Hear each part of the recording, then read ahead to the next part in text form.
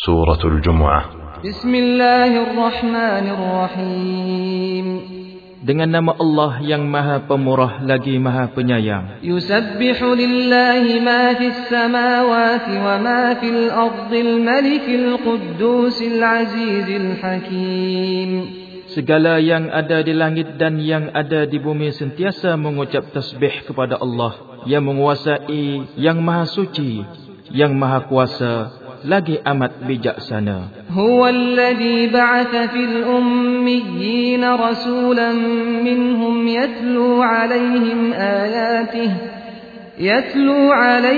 ayatihi wa yuzakkihim wa yu'allimuhumul kitaba wal hikmah wa in kanu min qablu lafi dhalalin mubin. Dialah yang telah mengutuskan dalam kalangan orang-orang Arab yang ummiyin seorang rasul dari bangsa mereka sendiri yang membacakan kepada mereka ayat-ayat Allah dan membersihkan mereka serta mengajarkan mereka kitab Allah dan hikmah. Dan sesungguhnya mereka sebelum itu adalah dalam kesesatan yang nyata. Wa akharina minhum lamma yalhaqu bihim wa huwal azizul hakim. Dan juga orang-orang yang lain dari mereka yang masih belum menghubungi mereka. Dan ingatlah Allah jualah yang Maha Kuasa lagi amat bijaksana. Dzalika fadlullahi yu'tihi man yasha'.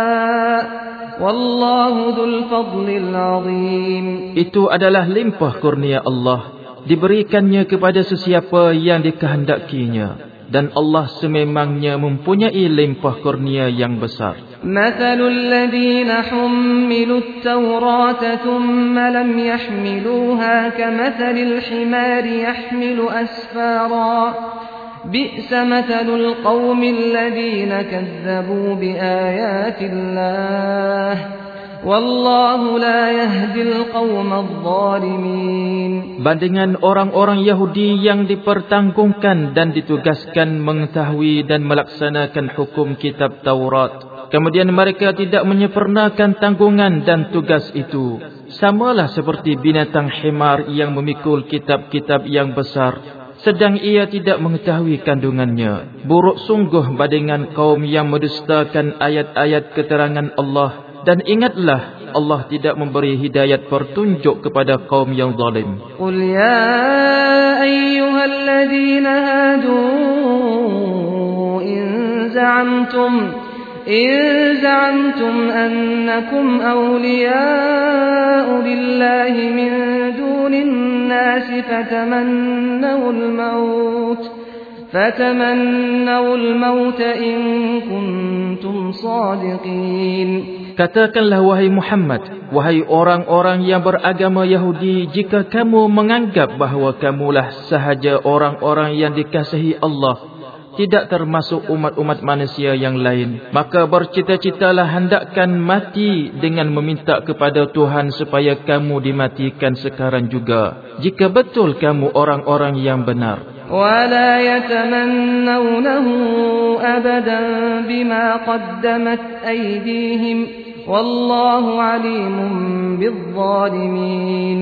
Dan sudah tentu mereka tidak akan mencita-citakan mati itu selama-lamanya dengan sebab dosa-dosa yang mereka telah lakukan, dan Allah sentiasa mengetahui akan orang-orang yang zalim itu. قل إن الموت الذي تفرون منه فإنه ملاقيكم ثم تردون إلى عالم الغيب والشهادة فينبئكم بما كنتم تعملون. Katakanlah wahai Muhammad, sebenarnya mati yang kamu melarikan diri daripadanya itu, ia tetap akan menemui kamu. Kemudian kamu akan dikembalikan kepada Allah yang mengetahui segala yang gaib dan yang nyata. Lalu ia memberitahu kepada kamu apa yang kamu telah lakukan. Ya ayyuhalladzina amanu idza nudiya lis-salati min yawmil jumu'ati fas'au ila dzikrillahi wa dharul bai'.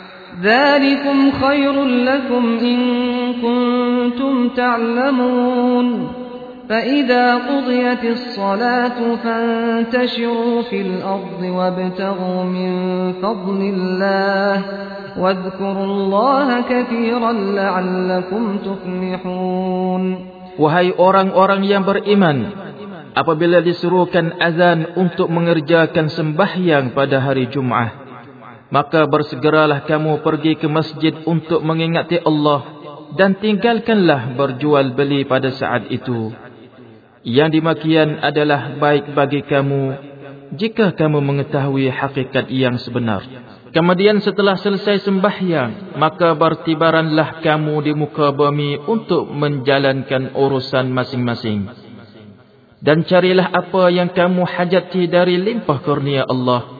Serta ingatlah akan Allah banyak-banyak dalam segala keadaan, supaya kamu berjaya di dunia dan di akhirat. وَإِذَا رَأَوْا تِجَارَةً أَوْ لَهْوًا انفَضُّوا إِلَيْهَا وَتَرَكُوكَ قَائِمًا قُلْ مَا عِندَ اللَّهِ خَيْرٌ مِنَ اللَّهْوِ وَمِنَ التِّجَارَةِ وَاللَّهُ خَيْرُ الرَّازِقِينَ.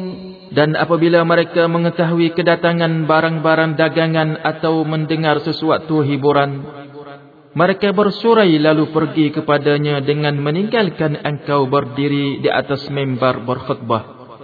Katakanlah, wahai Muhammad, pahala balasan yang ada di sisi Allah lebih baik dari hiburan dan barang-barang dagangan itu, dan Allah sebaik-baik pemberi rezeki.